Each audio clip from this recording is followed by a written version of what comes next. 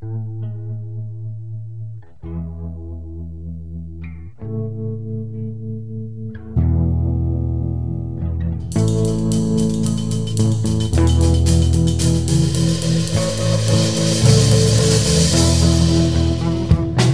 there, welcome to Motorcycles and Misfits here at the Recycle Garage in sunny Santa Cruz, California. Yeah, baby. It's chilly. It's starting to get a little chilly. Ooh, it's December and sunny. That's right. It's November. It's November. Gosh darn it. You would think it's December. I'm like, I'm ready to be there. I'm so ready to be there. Hey, I know. It was sunnier here than it was in San Jose this morning. It is nice. Hey, everyone. In the garage tonight, well, the train room, really. It's me. It's Liza. And I'm the fun one. Oh, my God. I don't know. This dog is This is awesome. actually true. You go to Vegas with her. She'll find you the largest lobster. Exactly. Is it a euphemism? So, also in the train room tonight, we've got Jeremy. Hello. And next to that, coming around the corner, it's Knock. What's up? How you guys doing tonight? Oh, you're being good tonight. A little bit. Yeah, a little bit. He's drunk on schnapps. Running the board, it's everyone's favorite ginger. It's Bagel. Woot woot. Yeah, he's also a juggalo. A juggalo? He's a bigelow. I'm a closet juggalo. Don't tell anybody. I've never seen you with the makeup on. I need to see this. They're not scooter rallies. They're juggalo rallies. Oh, my word. Is there a secret juggalo scooter cult? Yes, should be. Probably. Start with. No idea. Start with. Yes, but you have to be down with the clown to get in. Yeah, they probably ride ruckuses. I think. Oh, they would. They would. Right? Red truckuses. Exactly. All right. LEDs. Get it in control here. On the Classy Girl couch tonight, it's Miss Emma. Hello, darlings. And as already revealed, I am the classy one. But, you know, I have seen you cut up rough with a lobster, Liza. And it's... What? Yeah. Yeah. I love me a good lobster. Arthropods don't stand a chance. You've been lobbed. Hey, guess who had lobster yesterday? Heather, who's here with us on the Classic Girl couch. Hi, y'all. I can't talk. I'm losing my voice. Liza got her sick. I have a theory. She was so nervous about coming on the show that she willed herself into losing her voice. Nah. You shared a drink with Liza. That's what happened. What it is. The question is, why can't that happen to Knock? Wow. I know, right? No, I can vouch she has been drinking medicinal teas. Is that what they call it these Yes, days? it is what they call it these days. She's been drinking medicinal schnapps all afternoon. No. God bless I have California. not. Well, and it doesn't stop there. There's still more to come. Oh, yes. It's Isaac. I guess consensus is I'm the hairy one then. You are. Yeah. Hairy like animal. He's like a monkey. One of the stars of Motosexual, the movie. Say, did I So see glad- you in a film? I'm so happy you put my last name in there. That's awesome. You put his phone number in there too? That will definitely not come back to haunt me ever. And here's his Tinder with facial profile. recognition these days, it doesn't matter. They would find you. Dude, you did a great job. I think it was fantastic. You really did. And I'll never be president. You should get a Screen Actors Guild card or something. Show the guild. So over on the train side of the room, it's Morgan. Good evening. There's a delicious corgi here. They're just gonna pet, just out of reach. Come back, little corgi. I know. I guess we should say also in the room, it's Chloe. Chloe. Hi, Chloe. It's a snake dog. This dog is not farting, though. No. Of course, to follow the dog, it's Henry. Windows are complicated. Yeah. Especially when you step through them, man. I've been there. And experiencing a very surreal moment right now. Joining us all the way from the Netherlands? From Or Germany. Somewhere. There, it's all the same to us. Yeah, really. It could be New Jersey. I mean, yeah. Really? It's Eric. That makes me the foreign woman. Yes. So, hey, everyone. We've got, actually, we're continuing with our splitting it up into 2 episodes. How did that work for everyone last week? I hope you listened to both, didn't miss out. We're trying to do this again just to make it shorter episodes. I know a lot of the 2-hour shows, not everyone gets to hear it all the way to the end. Heather, do you always make it to the end of the shows? Not in one sitting. Yeah. So we're trying to make it a little bit easier, and we're splitting it up into 2 episodes. We're going to try something newer this week. We're going to release first episode tonight, Sunday night, and we're going to release the next episode Wednesday night. That way you'll get some Misfits at the beginning of the week and some Misfits at the end of the week. Cool blimey. Keep I everybody hope in you can suspense. all contain your excitement. That's a lot. Apologies in advance. Yeah, that's a lot. What do you mean? Gonna keep people in No, suspense I for love days. you all. You guys are great. Yeah, keep coming here to use my shit, man. Let's see how that works. I'll leave it out too. Yeah. Perfect. And I can smell in the room the scent of like fresh bread. Brought snaps. What Eric brought us a gift. What is going around the room? It smells like croissant schnapps. I love this. Croissant. I could just smell this and be happy. It's like a bakery, but you can drink it and get drunk. So, Eric, what exactly did you bring us? It's a specialty from my hometown, Leipzig. It's broodschnaps. It's actually made from bread, as far as I know. Oh. And it smells like bread and like gingerbread a bit. Oh my god! But it tastes different. It has a very... It goes down like gin. The smell is amazing. I thought you And it were keeps probably getting drowning in gin by now, so I think bring something else. Is it true? Is made in prison and smuggled out in their ass? God, that's why I love it. I've heard that people in prison make schnapps out of bread, but not this guy. It's No, Yeah, this is a little this different. is a professional. You could also use professional ketchup. It is wonderful. distiller. It was like That makes German it. colons. So we're going to be doing 2 episodes. This is the first episode, and today this is actually a pretty special episode for me. We're celebrating Veterans Day, which is it's a big deal for a lot of people, and especially what we're about to talk about. So It's gonna get heavy, huh? we're going to bring on a guest, but we also have Heather here joining us, who is a veteran. Miss Emma, you're a veteran. Mm-hmm. Anyone else here a veteran? All right. I've been to the veterinarian. I'll bet you have, Bagel. Did they fix you up good? Stay away from that corgi. Yeah, right. No, he got neutered. So, joining us on the phone today, we have a special guest. And actually, he reached out to us, wanted to come on our show, and I thought this was a really worthy cause. In fact, we don't do worthy causes enough, I would say. No, we don't. We're mostly unworthy for causes. Exactly. And it being Veterans Day, this was a perfect opportunity. So I wanted to introduce, on the phone with us, we have Miles Migliara, and he was from the American Veterans Society?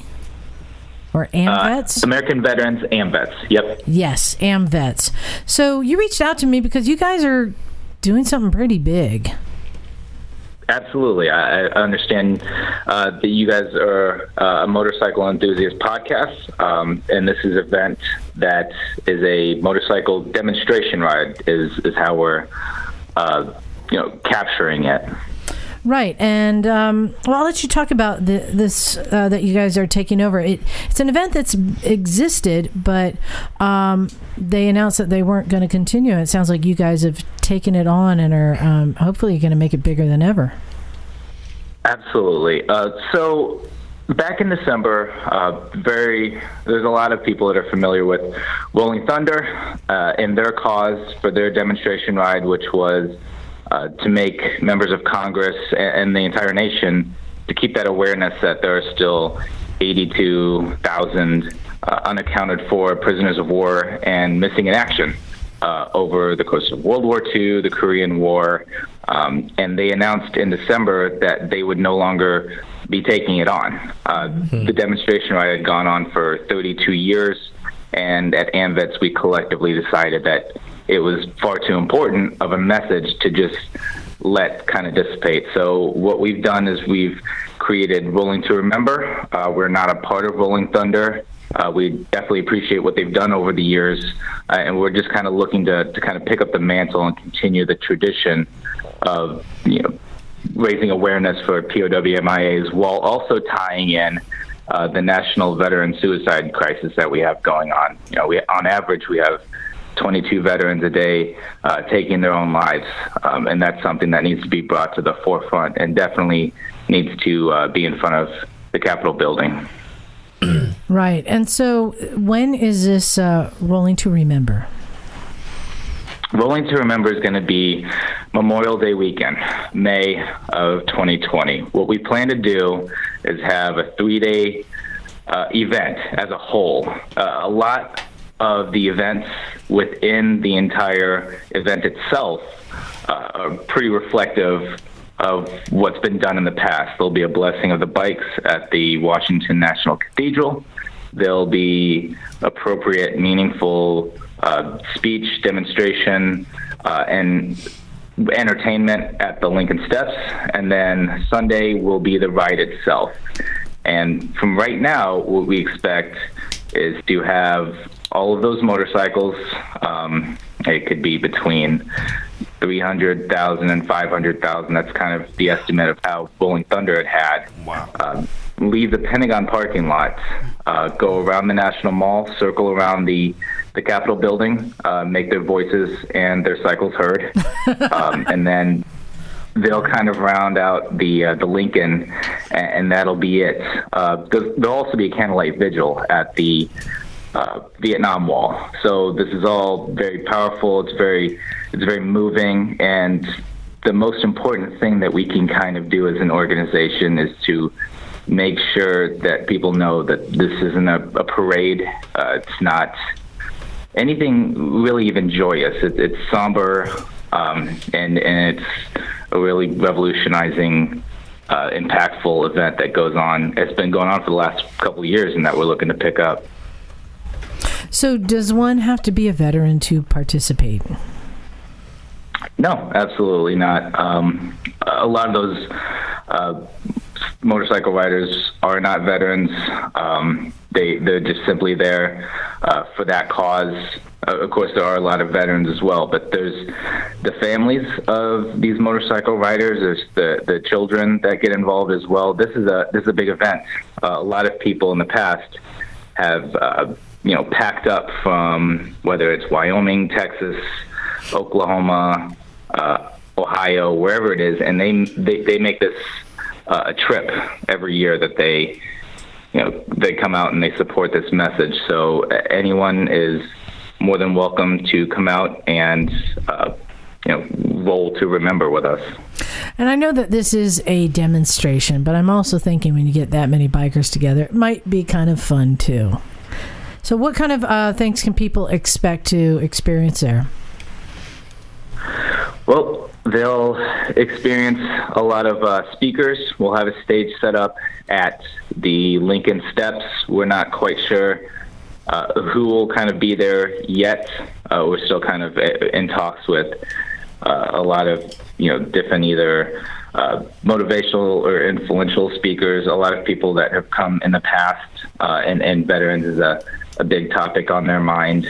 They'll experience that candlelight vigil that happens that Friday night after the blessing of the bikes, which is extremely powerful. You're at the Vietnam Wall, and it's dark. It's completely lit by candle, and there's a gigantic candle that will kind of come towards the middle where the walls meet. And it's pretty quiet. It's pretty moving. It's almost like a service in that sense. That sounds amazing. And is there an admission or registration to participate? There will not be any admission. We do ask people to kind of RSVP with how many people they think that will be attending with them, just to kind of get a head count. But they can easily do that at rollingtoremember.com or at amvets.com. Again, there's no admission. We do kind of ask people if they've got some spare time to either go to either website and just kind of let us know what we can expect. Heather, you think you might be going? I'm thinking I'm gonna. Yeah? Yeah. Sounds like a pretty important thing. Yeah. So is there any other pieces of information to let people know? I mean, again, it's Veterans Day. This is really the time to be planning this in May. It sounds like a wonderful event, and to have that many bikers en masse, it's amazing what they can do. The bringing that community together like that. Absolutely. It's funny that you mentioned Veterans Day. With all the moving pieces that we've got going on, going into this demonstration ride, we'll actually be unveiling the logos that will kind of just encapsulate what the demonstration ride is all about, what Rolling to Remember is all about. We'll have the official logo, and we'll be unveiling the inaugural patch. And who will be doing that is Tim Chambers. Tim Chambers has been the saluting Marine, standing at the Washington Mall, saluting every single bike that rides through that demonstration ride over the last couple of years. And he has agreed to, at least for the inaugural year, be a part of this and kind of help bring this into fruition. That's pretty cool. Awesome. So can you remind people, where do they go to get more information? Absolutely. They can go to rollingtoremember.com. The Facebook and Twitter pages are also just Rolling to Remember. If they type that in, they'll find it that way. And as always, they can find it at amvets.org as well. Yeah, that's amvets.org, amvets.org. Awesome. Well, thank you very much for sharing that, and really for taking on this event that was going to be dropped. Otherwise, I know this is a huge thing to take over. So, thank you for doing that. Absolutely. Thank you for having us on, and we're really looking forward to taking this over and really kind of maintain that meaningfulness that it's had over the last couple of years. Awesome. Well, there you go. Rolling to Remember is the place to be in Washington, D.C. in May. All right. Thank you very much, Miles. I appreciate it. Absolutely. Thank you very much. All right. Bye. That's pretty cool that they're taking it over. We were doing a little research. The Rolling Thunder event that used to exist. Heather, what'd you find out? That they raised like the permit fees or something? The law enforcement wasn't going to be available, and then the permit fees were going up. Yeah, and so it just got to a point where the past organizers, it just became too much, and it being a free event. Right. So the fact that AMVETS stepped in because they feel it's important, and it is. There's so many veterans who are dealing with things like PTSD, and I'll be honest, I never really understood it. We have other misfits who come here who, hear, they've got PTSD. And to me, I just thought that means somebody who might like fly off the handle all of a sudden, not understanding. But I've been getting to know people who are dealing with it and getting a better understanding of what that means. And the one thing that's pretty cool is that Heather's here to kind of share kind of her journey dealing with it, and the fact that there is better days. But not just that, what I love so much is that motorcycles plays such a big part in it for so many people. Mm-hmm. Motorcycle riding is mental health, and we've talked about this before, the endorphins that you get when you ride and how that can change everything, especially for somebody dealing with depression, something like that. Heather, you were in the Army, which Correct. You say is the premier branch. Is that right? Yes. Of course it is. Yes, tribalism. And Heather actually, she was on the Wur ride. Mm-hmm. She's one of the women who did the entire U.S. route. And not just Heather, but Chloe, who's sitting here in the room with us, the dog, and her other dog, Justin. She had 2 corgis with her. Hey, you were the one with the corgis. She was the one with the corgis. That's fucking What gave it away? The corgi? Yeah. And, it started out as like, who's the crazy lady with the dogs? And, but then getting to know her and getting to hear her story is pretty darn inspiring. So, Heather, you got into riding how long ago? 2015. Not that long Recent. ago. Yeah. And you've been, you've had PTSD for a while. You've had 94. Yeah. But when did you start working towards What's the right terminology? Getting better? Healing. When did you start working towards that? Right about the same time I started writing. Yeah. Is that a coincidence? No. You talked about the veteran suicide, and I was there. I was done. To go right there. Just bam, right there. It's like ripping off a Band-Aid. Right, Just rip do it that. off. Go heavy. Life had gotten really hard. It was, I had become very isolated, and just didn't want to do life that way anymore. And I actually had a bucket list. And getting my endorsement was top on that list. My mom rode, my stepdad rode, my husband rode, most of the people that I hung out with in the military rode. So, but I had never gotten my endorsement. And so I basically called the lady and said, sign me up. When's the next class? And went and bought my bike. And then the next weekend went and took the class and started riding. I like how you got the bike first. Yeah. You're like, I got no backing out now. No backing out now. Yeah. And what bike would that have been? That was a Harley Street 750. Cool. Wow. Wait, when was this? In 15. It was the first year it came out. Oh, okay. Yeah.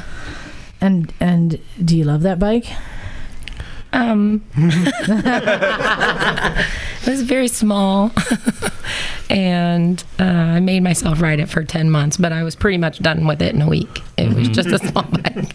I knew that I wanted to do distance. I knew that I wanted to ride cross country and spend a lot of time on the bike.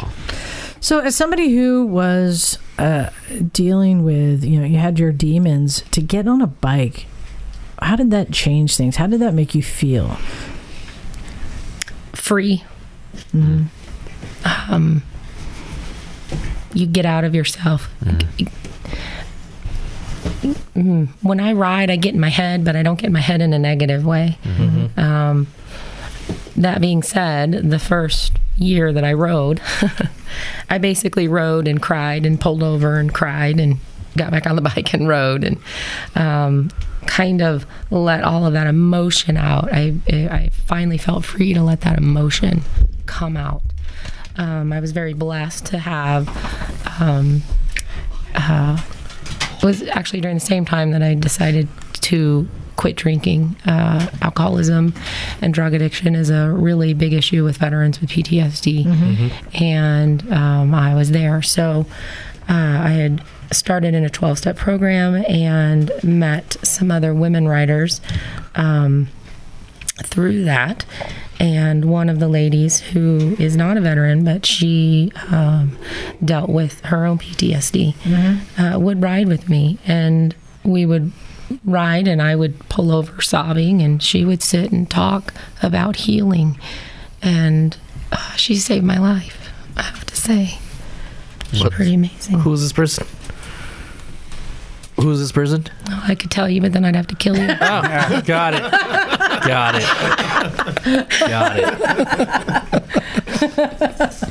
But we talked about this a little bit outside, Heather, and this descent into alcoholism and drug abuse is so prevalent amongst not just veterans, but everyone dealing with PTSD. And the beauty of motorcycling is you have to give it up. You can't get high and ride a bike. Well, it's a bad idea. Right, exactly. So once you make this decision that I really want to take this very, very seriously, you kind of have to go down on that path to sobriety to enjoy your bike. So it biking kind of saved you twice. Yeah, absolutely. And I want to say up front, I really appreciate you sharing your story, because I think that there's a lot of people who have their demons, be it PTSD or alcoholism or depression or whatever, mental illness. And I know so many people who motorcycling is the thing that makes them right. It's their medicine, But there's a reason for that. And I've touched on this before, but it's as good a time to any to remind people of what is so unique about motorcycling. You're part of a giant community. And there's this huge community who, if you choose the right community, and it's not hard finding the right community, it's not a magic key. If you're open, you'll find it, and you'll find people who love you and support you and will do everything they can to make your experience with motorcycling the best it can be for no cost other than your friendship. They're out there. And that's motorcycling to me and everybody else in this room. But ultimately, it's a very, very solitary occupation. Because you can be surrounded by people, but it's just you and your bike. And that's kind of what it distills down to. And it's these two extremes. You're part of a community of millions, but it's just you and your bike. And it's wonderful. It's the best thing in the world. It really is. If I was to have motorcycling taken away from me, I just don't know what I'd do. I really don't know what I'd do. And I think you don't need to suffer from PTSD to feel that way. Well, and what I love too, Heather, we talked about the community. How big has the community been for you? You talked about your friend who you go for rides, but you've been really working at healing. Yeah. You've come a long way. And when you came on the World War ride, you told me afterwards, you were just planning on doing like a couple of days and then bouncing. Because you weren't really comfortable, especially with a bunch of strangers you don't know. You're comfortable with the long distance riding. Right. Your dogs are great at long distance riding. They had it worked out, man. They've got more miles than a lot of people. I know. But how did that play in for you? The women that you met on the road, these other riders, and your expectations. I actually didn't have much expectation. Like you said, I planned on going, and pretty much by the time I got to Wyoming, just continue on to Idaho. But every day I gave myself that out, that I didn't have to stay. And if it was crazy or unhealthy or I didn't feel comfortable or safe, I could just leave.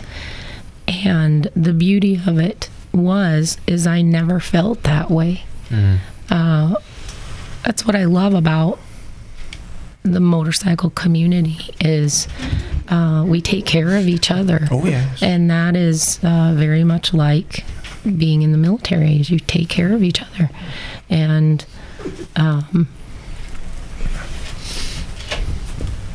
that was very much seen in this group. We had, 6 people that did the whole thing? 6 ladies? 9. 9? Mm-hmm. But then every day there was many different women that came, so there was many different personalities and styles and riding and different bikes and from different places. But we all pretty much just meshed together and became one group every day. And it was, if someone had a problem, people helped. And that's kind of amazing, because when you're with PTSD, one of the things that I know I did, and I know that a lot of people do, is they isolate and refuse help from anybody. And that's one of the things that I had to learn to do, was accept help from other people, even in the smallest thing.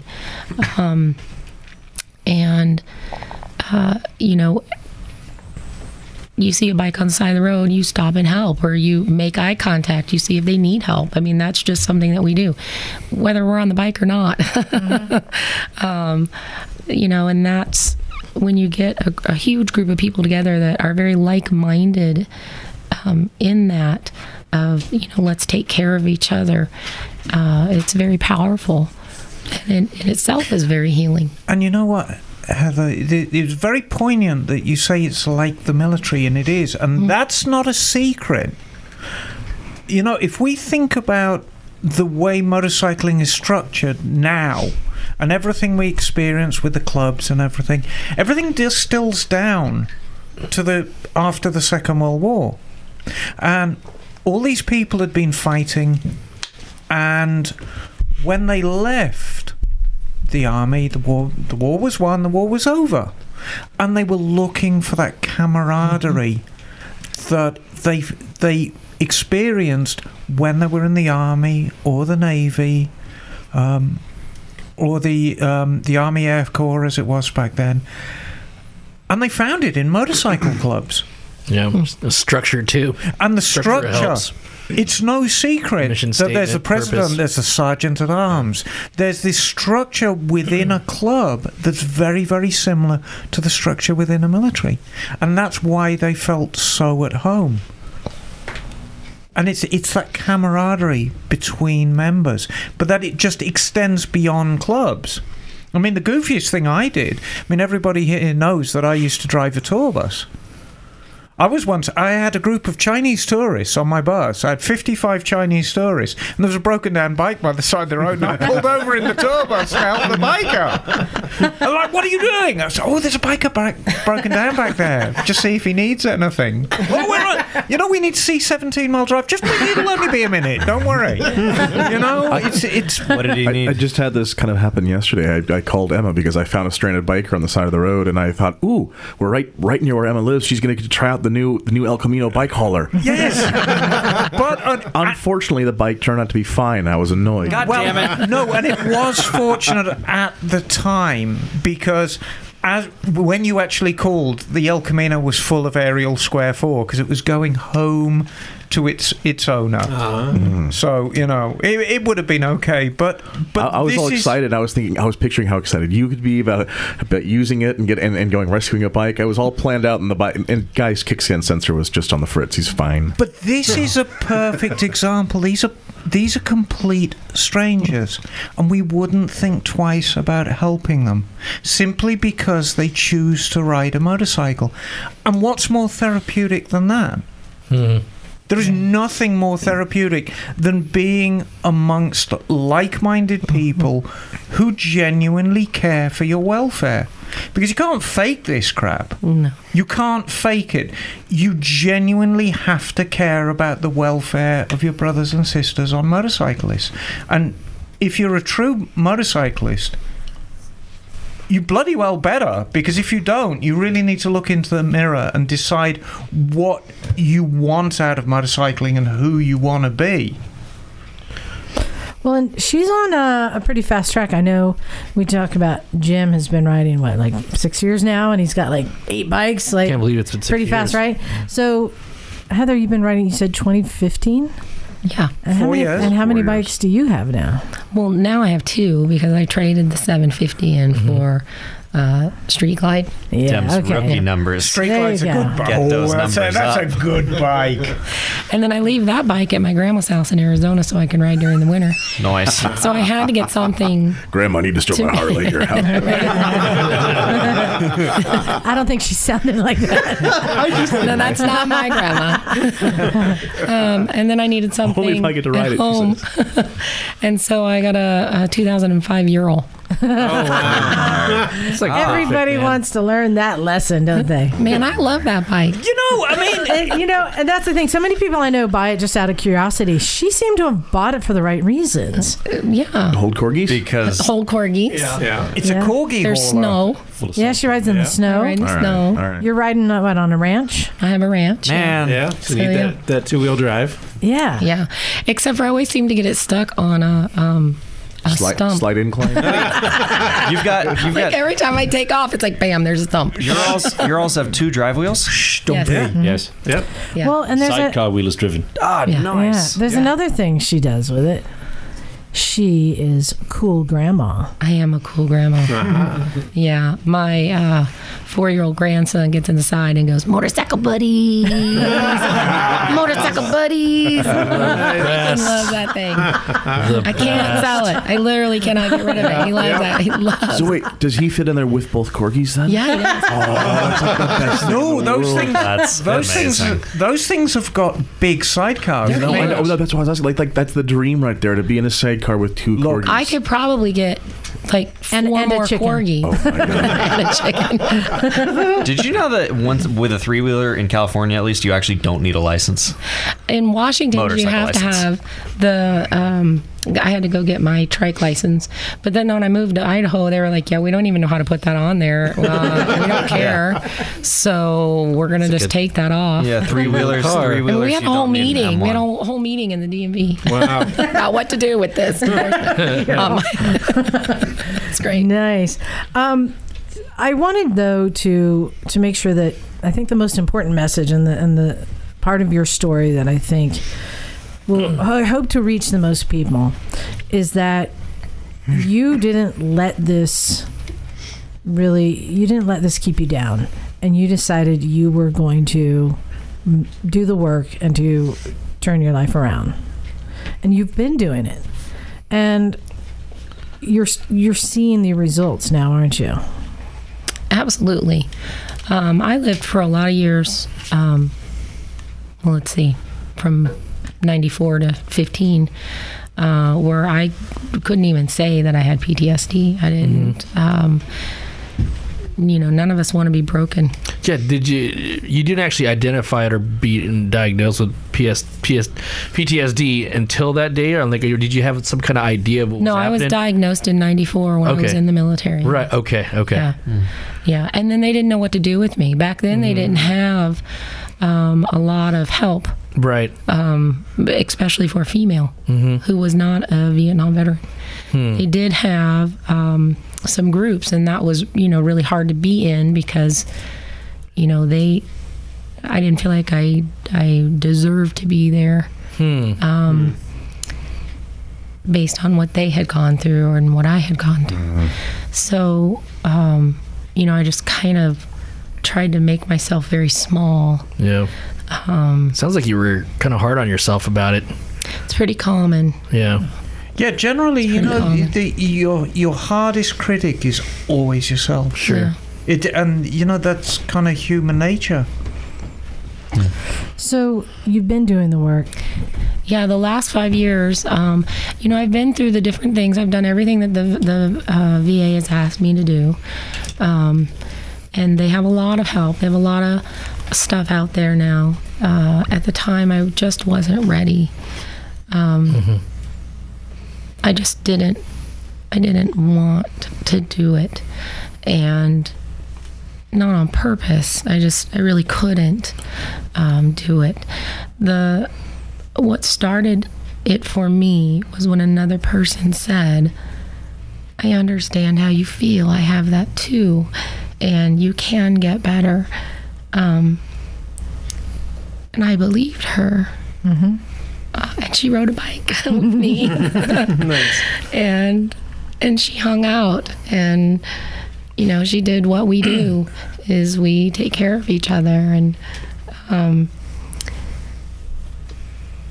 it made me believe that I could. Sorry. Sip of tea. More medicinal tea. Specialty. Which is just honey water. There's like nothing else in it. A little bit of tea with honey. And I think that's huge. My cousin-in-law is also a veteran and has been, he's a combat veteran, and he struggles. And, him and I, for a long time, because I was not healing and he was not there yet, we almost couldn't be in the same room together. We kind of fed off of each other. And, one of the things that most people with PTSD deal with is anger, a lot of anger. I have been, I mean, as sweet as I am now, I've been removed from stores. I've been asked to leave places. And, you know, after this ride, he watched, I had posted videos of my thoughts of the ride on my Facebook page. And he watched those through my cousin's, his wife's, Facebook page. And when we finished, I messaged and said, hey, you want me to come visit? And she said, yeah, James really wants to see you. And I was like, all right, I'm on my way. And him and I got to sit in the garage and put her on the bike and talk about healing, talk about being okay. And sorry. It's okay. Sorry.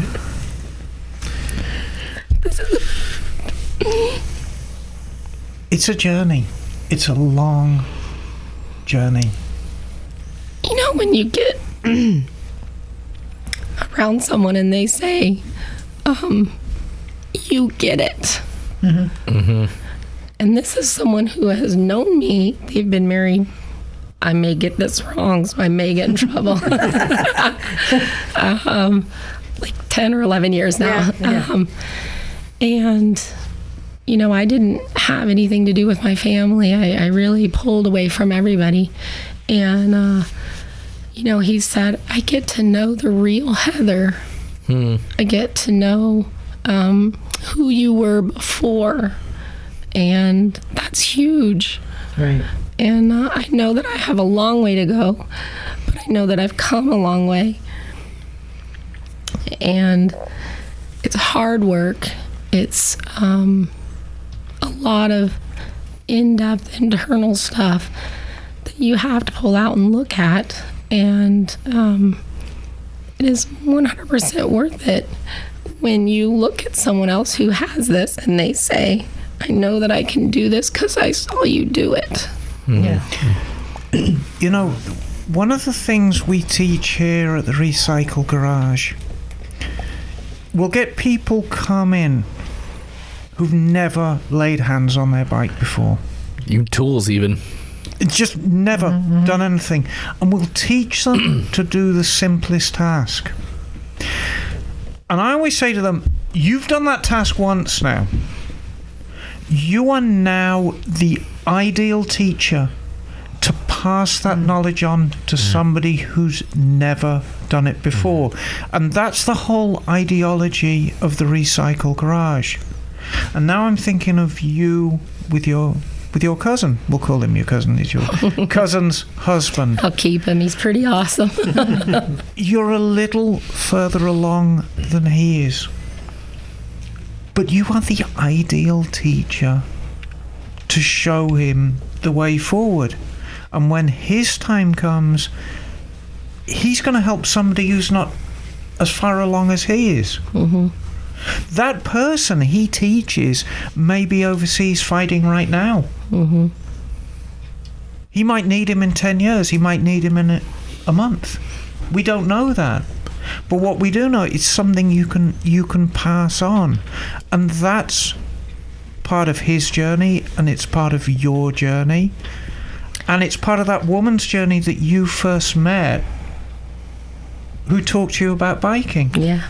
And part of that journey, and I know this takes a lot, you're very brave to be here. Part of that journey is being here, talking on this show, and hoping that somebody out there listening that this is striking a chord with. So I want to give, if somebody out there is feeling like this and they think that there is, no help, you already got the motorcycle, so you did the first step. The next step, you have to admit you need help. Yeah. And then the next step is to get the help, and the help is out there. It is out there. And there is a path that you can take, and things can be better. And motorcycles will probably be a big part of that. The riding cross country's in there somewhere, right? Yeah. Okay, good. Absolutely. But We got you now, Heather. We're not going to let you fall. Awesome. I know, and especially because she cooked for us today. Oh, yeah. Oh my God! What were those like fajitas? There were fajita meat things in there, but It was lovely. A little similar. It's carne asada. It's very nice. Well, I wanted to thank you for sharing your story. And for anyone who does need help, where's the best place for them to go? Well, the VA, that would be your first place if you're a veteran. If you're not a veteran, go to your doctor and tell them you need help. And there's a lot of information out there.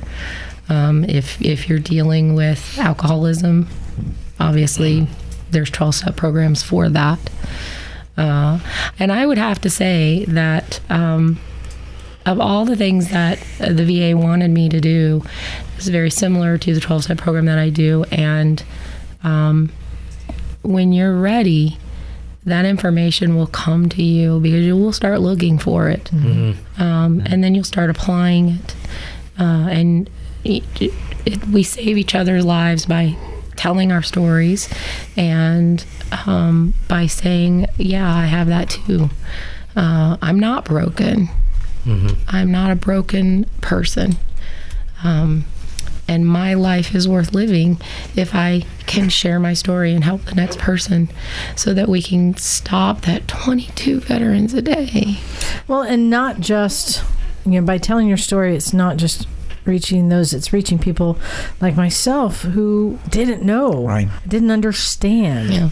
And now I have a lot more, a better idea of what the signs are. If I could add, there's this stigma about mental health, and all from when we're a kid, we're told when you grow up, you've got to stand on your own 2 feet. You've got to fix yourself. You've got to be a grown up about this, and sometimes you can't, and you need help, and it's nothing to be ashamed of in asking for help. Sometimes that's the hardest part of the process. Right. It's saying, I need help for this. Because you can get yourself into a spot. You're not going to fix yourself. Right. Yep. And then when you realize that and you start locking yourself away and abusing alcohol and abusing drugs, it's a slippery slope. So reach out and ask for help. I know this is a heavy subject. I mean, this is not normal misfit subject, but it's part and parcel of who we are and what we do and why we do. And I'm going to go so far and say to anyone listening, even if you aren't dealing with this, but if you have a friend who is, maybe this is an episode. Reach out. This is an episode to share, because Heather, again, she was the brave one to come and tell her story. So thank you, Heather. I really appreciate that. And in line with asking for help, Emma, I've got a little time left. There's another topic I wanted to bring up real quick, and it's along the same lines, but not in that I was reached out to. There is somebody asking for help. This is pretty cool, though. There's a company. Ooh, yeah, this thing. Called Jacquard. Jacquard? Jacquard. No, you have to do the thing. Jacquard. Well, okay. Jacquard is a woven fabric, okay? And this company, owned by Google, is making fabrics that have technology woven into them. Cool. And right now, you can go to jacquard.com and they've partnered, Jacquard. They've partnered with Levi's, and they've made these Levi's denim jackets that look like a denim jacket, but are connected to like your phone. So you can use your sleeve. You can like swipe your sleeve and tap your sleeve and stuff. With my nose? No, with your hand. Okay. To like, you can turn on a camera or make calls or do all the things. It's like hidden controls that are woven into the fabric. kind of really fascinating concept. But here's the deal. This is the future of butt dialing. Here's how we are going to be helped. Yes. Hey, sorry, I sleeve dialed you. Sleeve dial. My left nipple speed dials my mother. Oh my God! You wish. Well, Okay. they're not interested anymore. You wish. Sorry. They reached out because they're interested in maybe making a motorcycle jacket. Oh, yeah. So now, I wanted to pose to us misfits here, knowing that there's this like advanced technology and these sensors and switches and stuff woven into the fabric. What technology do you guys want to see in a motorcycle jacket? Oh, it'd be great. Hey, Jacquard. Accelerometers that call 911. Where is the nearest gin and tonic? No, I'm on the same page with you. I thought about that too. Something that can recognize a sudden stop. Right. I mean, they already have crash sensor, and that can then contact somebody. The thing I liked the most about your suggestions, because most of your suggestions were pretty hokey. Oh, stop. No, really. They're But probably pretty hokey. But the one that really Focus on the resonated pretty. with the one that really resonated with me is nobody likes wearing that Dayglow gear because you look like a total. You look like a knob in it. Hey, I do. I feel I like looking like a knob. She just called you a knob, baby. I like being seen. However, if you have some kind of sensing device in the Jacquard that can make you more visible on demand, I think that's cool. But there's no time I don't want to look visible. No, that's true. But you look good. It looks good on you. But not on me. So, I mean, when I started thinking about it, it's visibility, safety, and then technology. Well, that's what it all like connecting to your phone, your camera. I'm wondering. What's a huge pain in the ass to do? Turn signals on your arms. You can't Will it do, connect to my vape? Oh, yeah. Gloves that can, like, where you can, like, do little finger movements to, like, I don't know. How about like Like that Nintendo game, that old I had Nintendo half game? a thought. Turns out there wasn't a finish to it. Okay. Yes, knock. Well, you know, like when I signal, I usually use my hands. So if you have gloves that automatically light up as you point your hand, That'd be dope. that'd be sweet. Is it one of these signals? Yeah, you could do that too. I mean, you could say "bitch, back off," or Oh no, you could have a remote controlled child on the back of your bike that does all the hand signals for you. Sure. And then flips off motorists if they're too close. A little creepy, and they'll but pay okay. attention because it's a child. So Sure. here's the thing. We know that there's a lot of technology they're trying to put into the helmets, right? You know, you got cameras and you got sensors and you got computers and you got all the things. But anything you put into a helmet is taking up space that should be a crush zone. But the jacket, you have space. I don't want to have to charge my jacket. I already charge too many things. You could have a whole, like, you could write dirty messages across your back. Oh, yeah, true. I think my only comment, and I am being, we're being very flippant about this, but I haven't figured out how they're going to differentiate if you just swipe your jacket. If you've got multi-functions in there, how it's going to differentiate between swipes, especially with a gloved hand. I can tell you that. Macarena. Yeah, no, like, tell you know me. what I'm saying? So, Because I'm genuinely interested about this, because obviously if you're wearing winter gloves, and I saw the video where you just tap your hand. Right. But there's a lot of different things happening going on just by tapping. I can tell you just based upon my Senna, Yes. which has very few buttons. Right. And it's a matter of which buttons you press and how many times you press and how long you press them and which ones you press together. And once you start learning that, but there's very few buttons that I can reach with my gloves, but I know if I tap twice it goes to video. I know if I hold it down a long time it turns on radio. Like there's so you can have that. But now hang on though. You see your Senna, the shape never changes and its relationship on your helmet never changes. You can put on a jacket And out of 100 times, that jacket is going to lay on your arms 100 different ways. Right, but it's instead of one switch, one button, think of your whole forearm as a sensor. Yeah, So it senses swipe down, swipe up. That can be tap. calibrated, though. You put it on. You see, it doesn't matter what part. Well, so the first thing you have to do is calibrate the scale before you even leave every time you put on the jacket. Because not just do it once. Hypothetically, they'll probably figure out that part. Yeah. No, but you're never going to wear They'll your either jacket. figure that out, or it just won't work. You're never going to wear your jacket the same way. You know, it's going to be a millimeter different this way or a millimeter. So if you had a series of like woven dots, you could actually visually see you like 1, 2, 3, 4. Oh, I wouldn't want to take my eye off the road. So the whole point here, though, is they've got that part figured out. They just want to know what technology motorcyclists would want to see If we in a assume jacket. it works, yeah. Communication is great. Talking jacket. Anything that you can keep your eye on the road. Yeah, if it could help me like change songs without moving my hand all the way to my head, that would be awesome. Like if I could just like slap my chest and change song, that'd be dope. Yeah.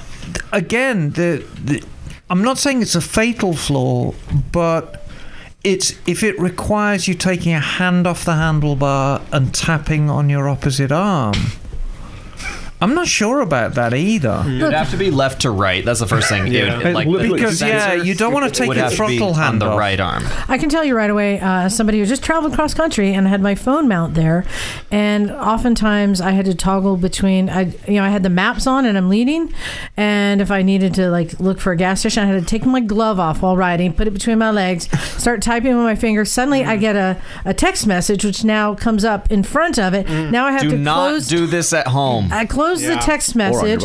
Now, and I was having to multitask and take my gloves off on my phone. That's blatantly irresponsible. But if I had some sort of sensor on my jacket that I could do all those controls a lot easier. Can we remove the I had to from that? I just came up with some potentially stupid ideas that I like. Yeah. So, like, maybe if you're hungry, you could, like, rub your belly and find the local restaurants. Are they going to have that like Bluetooth to your bike or anything like that? So if you're braking, the back could flash or. Have you seen the ads on TV that are running right now for headphones with Siri in them? And the guy's just walking down the street. Most headphones have Siri in them, don't they? Right. So My Cardo Pack Talk does that. Yeah. So the point is it any more valuable tapping on your sleeve or just speaking into your helmet, hey Siri or hey Google, find me a gas station, and it firing that information down to your GPS in front of you? Yeah, I do. Actually, I do talk to my phone about hardest that. time with voice commands. Bagel, you had an idea? Yeah, well, this isn't related to what we're talking about. I just had one more subject I wanted to bring up regarding veterans before we close out. Oh, well, Henry, did you have a suggestion for this? For the jacket? Yeah. Oh, yeah. Hold on, Bagel. Sorry. What about, like, if it's, like, a heated jacket, like it has sensors that can tell you That would be excellent. Ooh. And it automatically heats up your jacket as you're riding along. And heats up certain parts of you. Yeah. Excellent. Mm-hmm. Like what I'm saying. What I'm saying I is like my torso is warmer than my arms. My arms are colder, so like it'll read your body temperature. My and then, nipples get really cold. Okay, perfect thing for you. Just dial grandma. Call mom. He starts to get cold and dials That would be grandma. awesome. Mom, I'm cold. I've got soup for you, honey. Just come on by. No, here's what I'll say. And I do have a lot of the gloves that are Smart Touch, but still, just trying to touch with your gloves on the phone is very hard. But if my sleeve was 3 times the size of the phone, and I could use, touch my sleeve, then maybe that's a replacement for like the touchscreen. We've got a Nintendo Power Glove situation. I don't mean to be flippant about it. I would love to see the technology they're going to come in with, but if we're truly going to interface with our bikes and electronics on our bikes, I believe voice command is the way forward, because the great thing about voice command is you are just looking dead ahead. You're not taking your eye off the road. You're not taking your hands off the handlebars. You're in complete control of the bike, and you're just talking. And so your input is we don't need this. It's thank you. I'll take that to Google. I'm not sure about a motorcycle application. I'm really not. Well, the one I do like is the temperature. I like that. The one. heating is dope. That is awesome. Well, we have gotten to the end of the hour. Bagel's got one thing he really wants to say. Yeah, I just wanted to give one reminder to our listeners in California, since it is Veterans Day. I wanted to remind everyone that the state of California does issue special license plates for motorcycles that honor veterans organizations. They have a series of 12 different organizations, including AM Vets, which Miles is from, who started out the show with. And you can find these by going online by searching for California Special Interest Motorcycle License Plates. And if you want to support veterans organizations, it's a great way to do it. Well, it's so crazy with this new format of just doing like 2 1-hour shows that we're so rushed, but we're about to record another hour. But this is the opportunity to say thank you, Heather, for sharing your story. Mm-hmm. Yeah, thanks for coming. Thank you. I really appreciate it. You're going to stay with us for the second half? Yeah. Awesome. Good. So on that note, go to motorcyclesandmisfits.com. You'll find the link to everything there. And don't forget to look for the second episode coming out. We're going to be trying this. And send us those emails and feedback. Let us know how this is working for you. Also, if Heather's story touched you, and you want to reach out to us, maybe I can put you in touch with Heather. She seems to be a solid person to come to for help. And she's got corgis. And she's got corgis. And she'll probably ride to you. She's like that. Yeah. Awesome. Well, thank you everyone for listening. This is Liza. Yeah, Jeremy, this is the part where you'd say your name. I'm Jeremy. Thank you. This is Doc. Bagel. Emma Darling. Heather. Isaac. Morgan. Henry. Eric. And we're out of here. Cool.